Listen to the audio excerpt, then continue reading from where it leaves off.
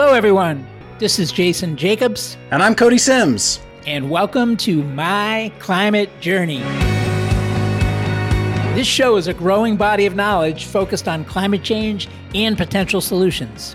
In this podcast, we traverse disciplines, industries, and opinions to better understand and make sense of the formidable problem of climate change and all the ways people like you and I can help. We appreciate you tuning in, sharing this episode, and if you feel like it, leaving us a review to help more people find out about us so they can figure out where they fit in addressing the problem of climate change.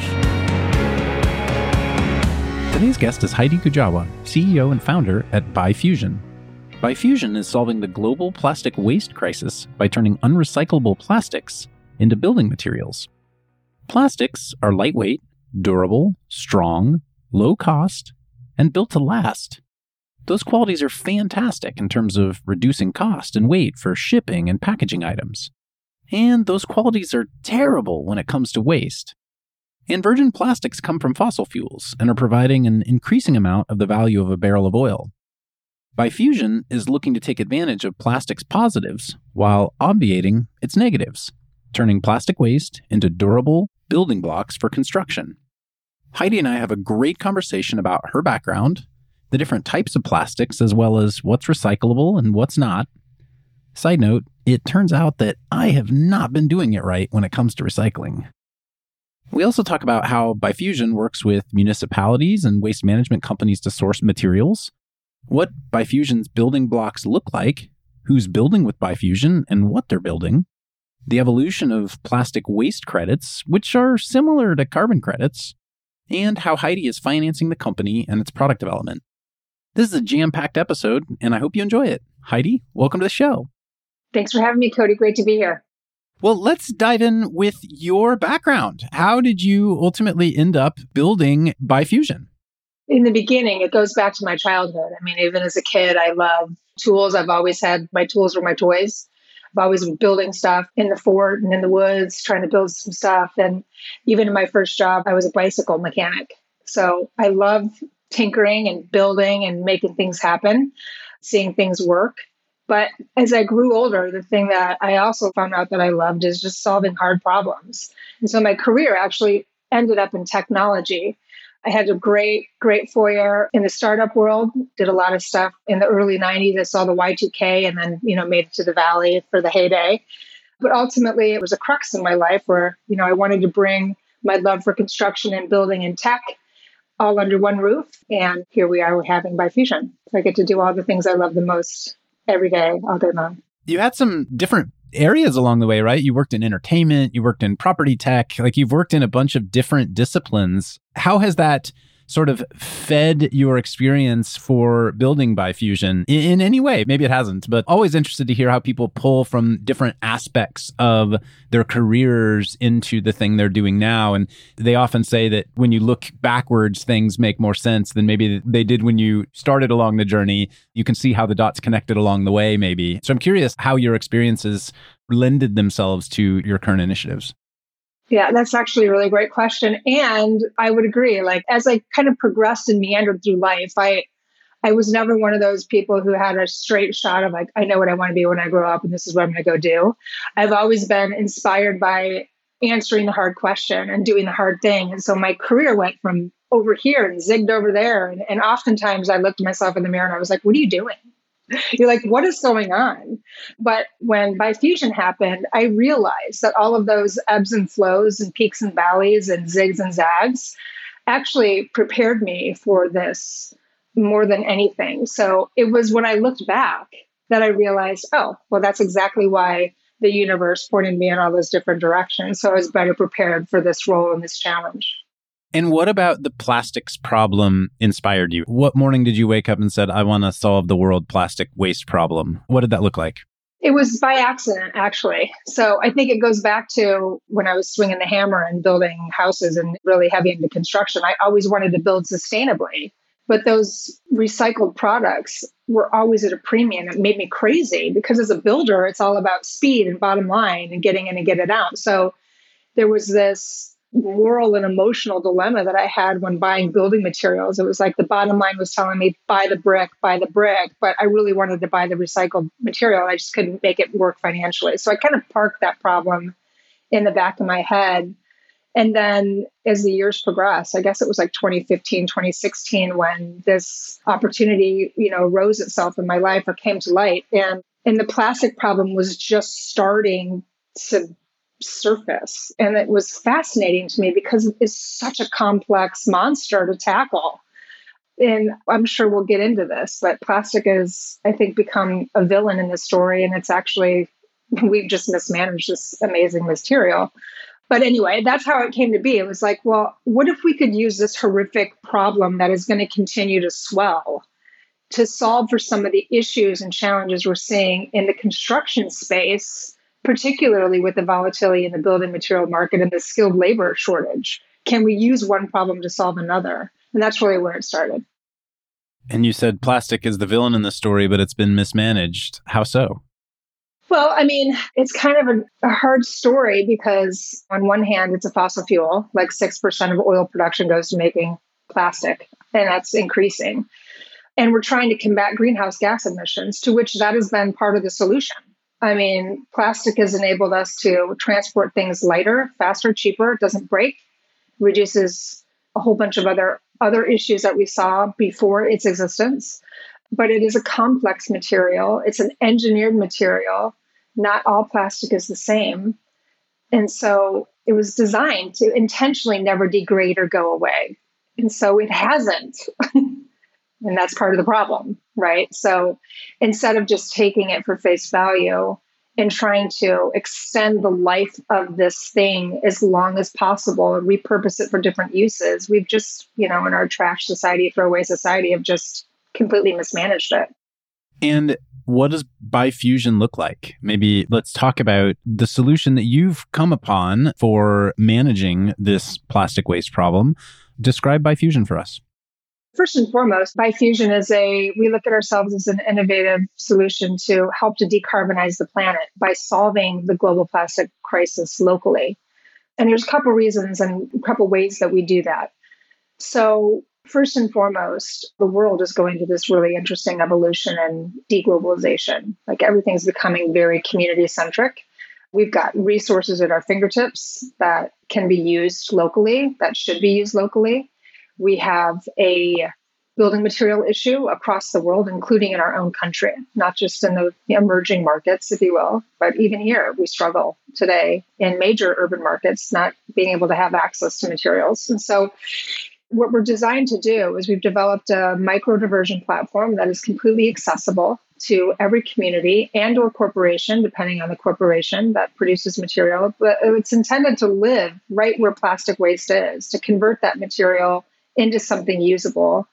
Right now, we're very much focused around building materials because there's such a need for that product. The machine right now, our system right now, converts only non-recyclable plastic. We focused on that. I think there's a clear distinction. We should probably peel that layer of onion in a minute too, but we're focused on converting non-recyclable plastic into a reusable building material that can be consumed locally. And the great thing about it is it only uses plastic waste. We're not dependent on any other aggregate except for plastic waste. So you have a machine that co-locates or lives near a waste facility in a given location and somehow takes this non-recyclable plastic and turns it into something that can be used when you're constructing new buildings. What does it look like? Like, what's the sort of physical form factor, just to help our people listening with headphones on or wherever, in their car or wherever they are, like understand sort of what your product physically looks like in the end?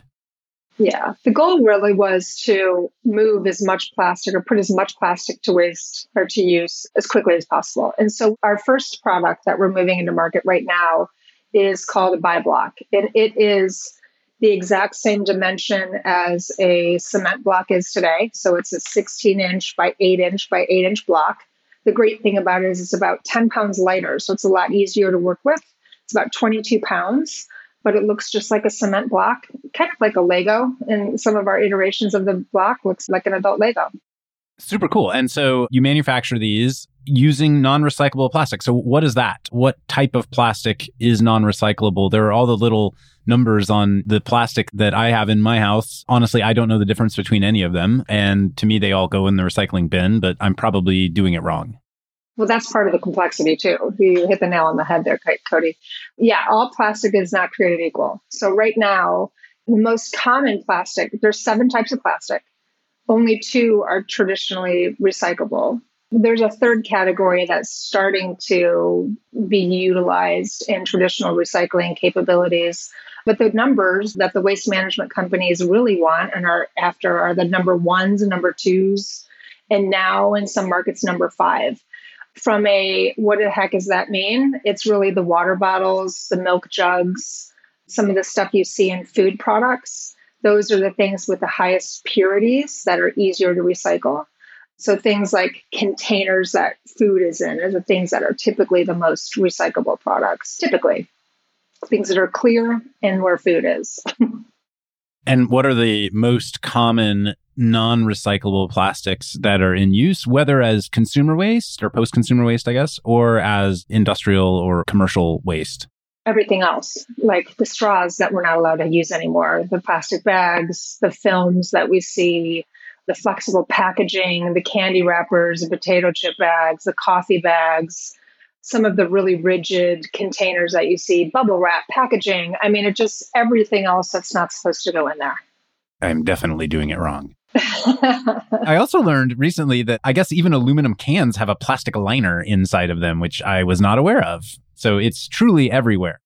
It's truly everywhere. Yeah. I mean, if they didn't have a liner in there of some sort, it would taste like metal. Good point. So then you turn this non-recyclable plastic waste into these blocks.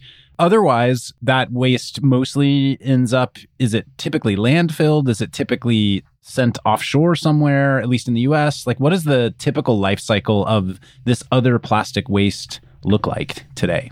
Well, that's a good question. When I first started, the plastic that couldn't be recycled or was highly contaminated, which also means it couldn't be recycled, it actually was shipped overseas.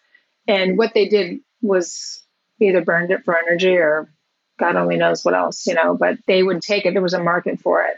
And that's when you hear in the industry, like the sword, like the green sword that fell, that like the green wall, that's what happened in 2017 was when everybody said, no, we don't want the U.S. waste anymore. And so it's just been stockpiling. Waste to energy is a real thing. Pyrolysis companies exist for a reason. We do incinerate things, but, typically in the past, that's what we've done with the stuff that can be done is incineration. And there's some waste to energy stuff. There are companies out there that are doing some interesting things. And that's just in the U.S. Like I was talking to a different startup recently that's focused on the plastic waste problem in emerging markets, where they said there's not typically waste collection and most people are burning it in their backyards, which is it's horrible. Awful, obviously from an emissions perspective, but also from a health perspective. So hugely problematic. And so then you take it, you turn it into these construction materials. And then where can these construction materials be used? Is it load bearing? Is it sort of accent material? Like what's the typical permitting process, I guess, look like from a building perspective when it comes to alternative construction products?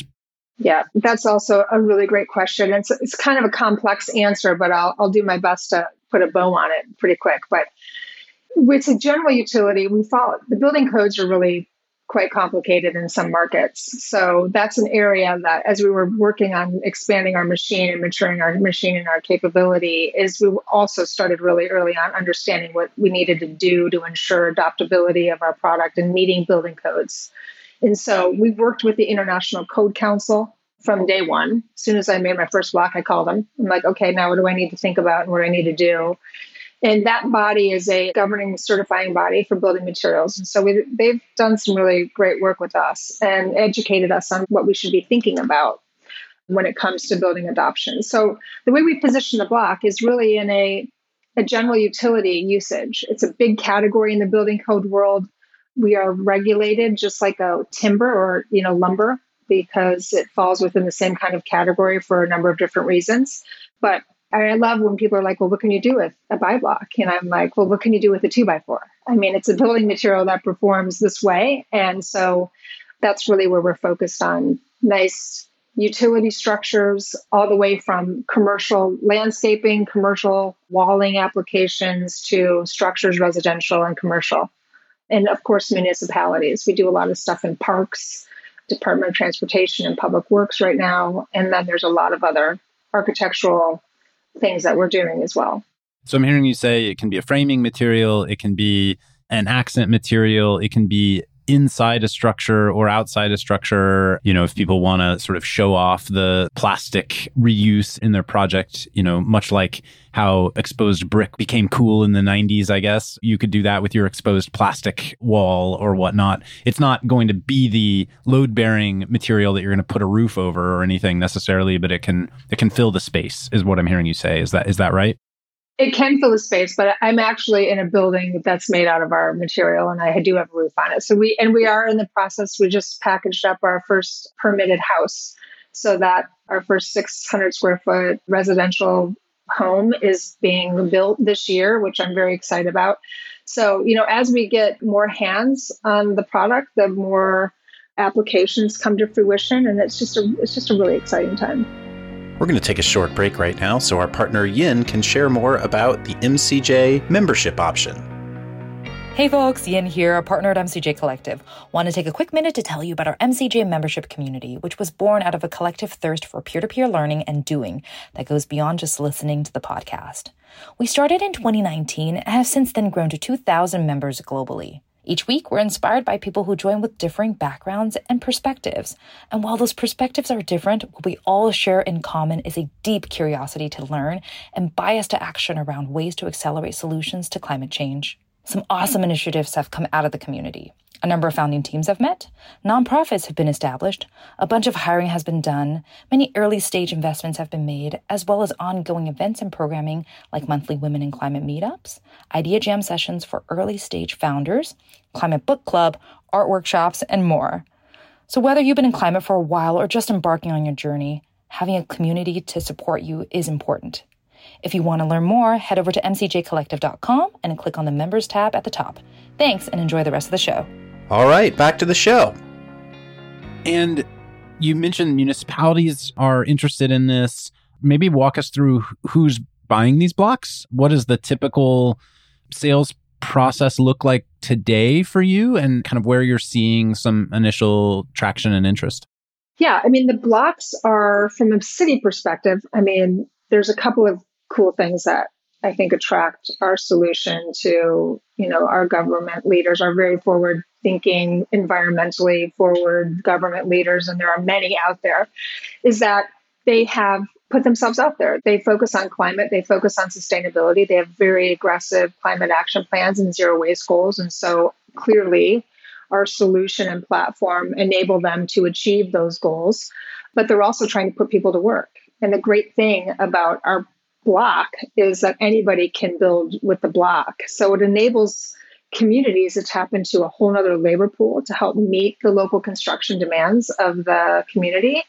And so that's the thing. It just ticks a couple different boxes when it comes to like overarching municipal goals that they're trying to accomplish. And then if I understand correctly, based on how you described it, the machines are co-located at their waste management facilities, which the municipalities also either own or are partnered with if it's a private company. Is the waste having to get paid for somehow, or otherwise this is just a pure cost center for them that they're now converting into these usable materials? So maybe describe sort of the unit economics from plastic waste through your machine to a block, and who's paying for what as part of that whole setup? Yeah, that's a great question. So you're right. I think, yeah, we're intended to co-locate at or near a existing facility, but we're also, our platforms can stand alone too. In some markets, it makes sense to stand alone. So we have a standalone operation that can service multiple waste management partners in a neighborhood. But a lot of people don't realize that solid waste management programs are city functions. I mean, that's part of our government's job, and our taxpayer dollars go towards solutions around solid waste. Some communities actually own and do everything from curbside recycling all the way to landfill. Some municipalities choose to outsource it entirely to their waste management providers, to which there are several. I'm sure you know WM, Republic, all the big guys. We love them. They're amazing. They do great work. And then there's some that kind of sit in the middle, right? They do some of the supply chain, some of the other supply chain. But the net is, for those communities that do offer recycling capabilities, they care about the ones and twos. They want that high value resin to be extracted out of the blue bin. And the stuff that we put into the blue bin that they don't want ends up being just a massive cost burden. It still has to be sorted, it has to be picked up, then it has to be baled, and then it has to be transported, and then it goes to landfill, which becomes expensive. I mean, it's just expensive. So the more we contaminate that blue bin, the more expensive waste management becomes. So our goal is really to help to declutter the blue bin. And like you mentioned earlier, Cody, it's confusing to you. You're like, I don't know what's what. It's too confusing. So you put everything in there, which you're trying to do the right thing, but just makes it more complicated. And so if we give you the mechanism to declutter that blue bin, it's a cost savings to them as well.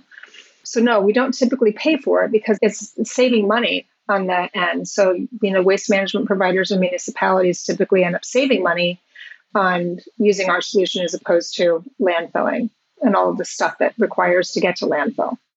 So are you helping them do the sorting?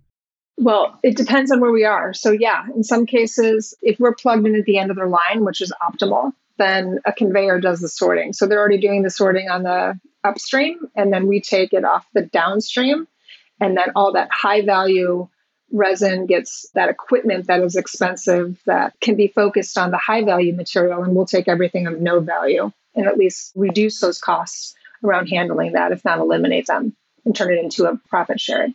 And so as a business then, are you selling the hardware? Are you selling the service of the hardware? Are you selling the blocks directly? Like all of the above? Like what does the sort of the general model look like for ByFusion? Yeah, well, our goal is to be in every city. I mean, we believe that every city needs to have a solution like this. Everybody's got construction needs. Everybody has plastic waste problems, and we're an affordable solution. But we're positioning ourselves as a service provider first and foremost. So we're interested in coming in, investing our technology into communities that need us the most. And that's where we're focused on expansion right now. So we'll just come in, provide services to the community, and then we'll let people do what they do best, waste management and running city governments. And we know how to sell those blocks. And then the way that we partner is through revenue shares to ensure that circularity within the program continues. Oh, interesting. So they can help you sort of establish yourself in a municipality, help you connect into their waste streams. Maybe they have some local municipal projects like a bus stop or something that they're building where they'll use your blocks, but then you're going to be building surplus blocks as well, which you then have the ability to go sell. And I don't know if you're rev sharing back to the city when you do that, but it sounds like you're sort of also have the ability to be a direct sales engine around some of the materials that you're creating. Am I understanding that correctly? Absolutely. It's a big part of the challenge, right? So the equipment is one thing, but now if you're plugging at the end of a waste management line, well, they're waste management companies and they excel at logistics and sorting and servicing communities. They're not building material distributors. But we are. We know where that demand is. We know how to work with that product, who needs it. And the demand is it's all over the place. And so we've got an incredible demand for the block, so we can help make sure it gets to a good home. The cool thing, too, about our product and our process is that there's 100% traceability. So I literally can tell corporations who are also trying to achieve their sustainability goals, I know that this waste came from this neighborhood and it went to this job site and it contributed to the community in this way. So that traceability is such a key thing, too, that we're seeing more and more about in regulations and in city demands.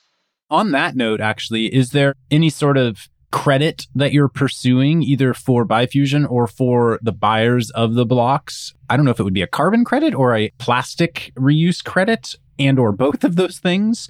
But, I know Vera obviously has carbon sequestration credits, but they also, I believe, have plastic reuse credits, I think, as well. I'm curious what that part of your business you think ultimately looks like. I think it's evolving right now. We're working on that as we speak. So you're right. The plastic diversion or the plastic credit market is a new one. I mean, the industry is learning what that means right this very moment. There was such massive success in the carbon credit market that, that just only makes sense. Plastic is carbon. So How do we dovetail into the successes that we saw in the carbon market to help control this problem too, or help us get this problem under control, I should say. So yeah, we are working with a couple of different companies. There's some emerging ones. Vera, obviously. There's another very cool company called Climeco that's doing some amazing work and working with some of the top companies in the world. So we are working on that right now. What it looks like for us, we're still trying to figure that out. But we know that we could be a big contributor to that industry. Yeah, I would think if it evolves the way the carbon credit space did, the big thing you'll have to help manage is, as you would expect, is around double counting, right? So if the building site is claiming to be a plastic reuse building site, but then some big plastic polluter was buying the credit from you in order to turn those blocks into blocks in the first place, both sides probably can't claim that statement. Only one of them is plastic net zero, I guess, in that case, right? Yeah, exactly. That's some of the stuff we're trying to figure out. What are some of the projects that are either in process or on the horizon that you're really excited about? Like just helping us all see the picture of where we might expect to see ByFusion in the wild. Wow, there's just so many. The thing that's exciting about the projects that we have on the horizon are it touches every aspect of what we had hoped, right? Our goal is to, this is social proof in its finest. I mean, when you see a buy block, whoever it is, they know exactly what it is. They can see finally a tangible result, the fruits of their labor of sorting and doing the right thing in the blue bin, right? They know that, oh my God, that came from my kitchen. I know what that is. And now it's in this park that my kids are playing in, and it's amazing, right? So the social proof's such a wonderful thing to experience. And we're really focused on ensuring that communities who are taking the effort to do the right thing with this material get to benefit from it. So we're focused on parks and recs and departments of transportation and things of community and public works. And those things can be anywhere from, like I said, like benches and parks and landscape applications that community benefits. There's a lot of work going on with urban development and open air planning and end of line micro parks that you're seeing pop up all over the country, which is exciting and fun.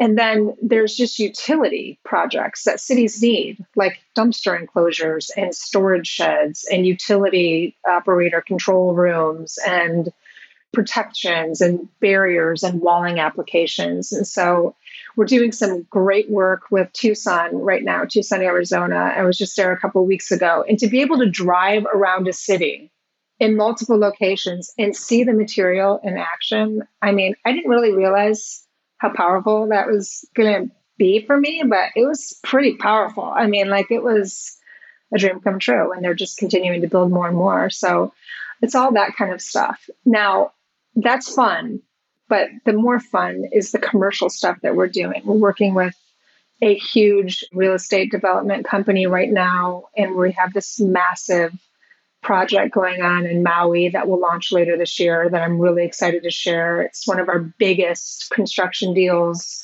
that we've done to date. We just shut blocks to MoMA. We'll have an exhibit in Manhattan. We've got blocks in Brooklyn at a live venue environment. We're on a military base. We're in interior LEED buildings. We've done furniture applications. I mean, it's just all ranges. And then, of course, we just shipped our first house. So, it's all kind of coming together.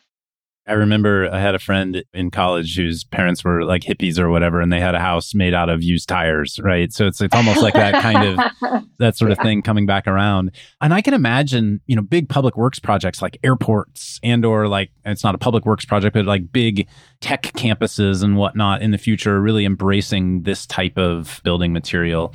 You mentioned Hawaii or Maui, I think, which, Hawaii has been really progressive on plastic regulation locally. What other geos are really leaning into plastic reuse regulation? There's obviously a lot going on in Europe today, but I'm curious, in the US, where else you're seeing new policies or new goals emerge that you think are on the right path? I think it's too early to tell, really. I mean, there are some states that are adopting some more plastic regulations. I mean, California just passed some new regulations, but it's mostly around banning things. The sad thing is they don't understand, like, when you ban things in that way, in that drastic measure, I'm not saying it's wrong. I'm just saying like it could be even more disruptive. So like, are you just reverting back to decades ago? And then what is the weight and solution going to do to the transportation aspects of GHG emissions? So it's just one of those, whatever. So I think it's early to tell. Now, the thing that I think is becoming more of the guiding stick, if you will, are the regulations that government's passing down to producers of plastic. The producer responsibilities regulations are becoming more prevalent across the states. Obviously, California and some of the states in the East Coast are always the ones that are going to lead in those areas, and they have. But producer responsibility regulations are starting to become more and more there. They're just becoming more and more out there. So I think corporations are now looking for reuse, repurpose. What are we going to do? How are we going to prove we're doing it? Because everybody's super sensitive to greenwashing. It's got to be defensible. There's nothing more defensible than a buy block. It's a zero waste process, pound for pound. I can tell you exactly to the pound how much you diverted and where it went. So it's pretty exciting on that end. And how have you gotten the company to the point of being able to produce these in locations around the country? As I understand it, and I guess we haven't talked about this yet, but these machines have some pretty significant costs to getting a machine up and running, upwards of 7 figures. And so maybe explain a bit about how you have financed the business, just for other entrepreneurs who are thinking about how to get their sort of hardware components of their business going. Yeah. This is one thing I love about MCJ is that you guys have this educational component to entrepreneurs. And one thing that I hear you say all the time is that as an entrepreneur, you guys need to understand who your audience is. You can't go to every VC, right? Like sometimes they don't care about what you're doing. You just have to understand what's going on. So I just wanted to plug that because as I started this process, as I started this journey of my own, I realized exactly that. I grew up in tech, so I could sell a tech platform to a VC all day long. I know how to do that. But this is not that. This is hardware, it's waste management, it's construction. VCs don't invest in those industries. They just don't, right? So I knew early on, I'm like, well, the only way I'm going to get this done is if I just bite the bullet and do it. I'll assume the technology risk. And if it works, great. And if it doesn't work, then I'm out of money. But I trust myself and I know what I can do. And so we just chucked out the check and we bootstrapped R&D. And once we started getting a lot of traction and started producing consistent blocks continually over and over again, and we had successful alpha runs and we were ready for mass manufacturing, that's when I started to go out and raise a seed round. So we already gone through 6 iterations of the machine. I invested over $2.5 million, got it done, got it across the line, did a bunch of testing on the block. So we had a bunch of proof points already before we went into market. Well, nothing like betting on yourself, I guess. We all wish we didn't have to sometimes, but when you trust yourself to do it, it can pay off when it works. And so today, when you go into a new location, you're having to deploy a new machine. Are you absorbing the capital cost of that new machine, or are you often doing a co-development with the location that you're entering to help fund the initial machine development? Yeah, that's also a great question. And it really varies on the municipality. So the great thing about what we did when we were building our platform is made sure that it had value, commercial value right out of the gate, because there's a tremendous amount of instruments and institutions that support asset financing, right? So we'll see how cheap that stays, right, as the market shifts. But there's a lot of avenues for entrepreneurs to reduce equity types of fundraising and focus on asset financing instead. So sometimes we focus on our financial friends for asset financing, and sometimes we work directly with government on grants. There's a tremendous amount of resources depending on the state available to help get us done, and that will assume some startup costs. And then, of course, there's just some emerging foundations and organizations that are focused on helping seed new solutions and innovations around this particular problem in new markets too. So there's becoming a wider net of how to get it done. But yeah, the great thing is it's a lot cheaper to spin up a facility for our platform than any other solution out there. So I'm pretty proud of that. Yeah, especially because the feedstock that you use to build the materials, again, is sort of already a cost center for for these municipalities that they're trying to figure out what to do with anyway. Yeah, exactly.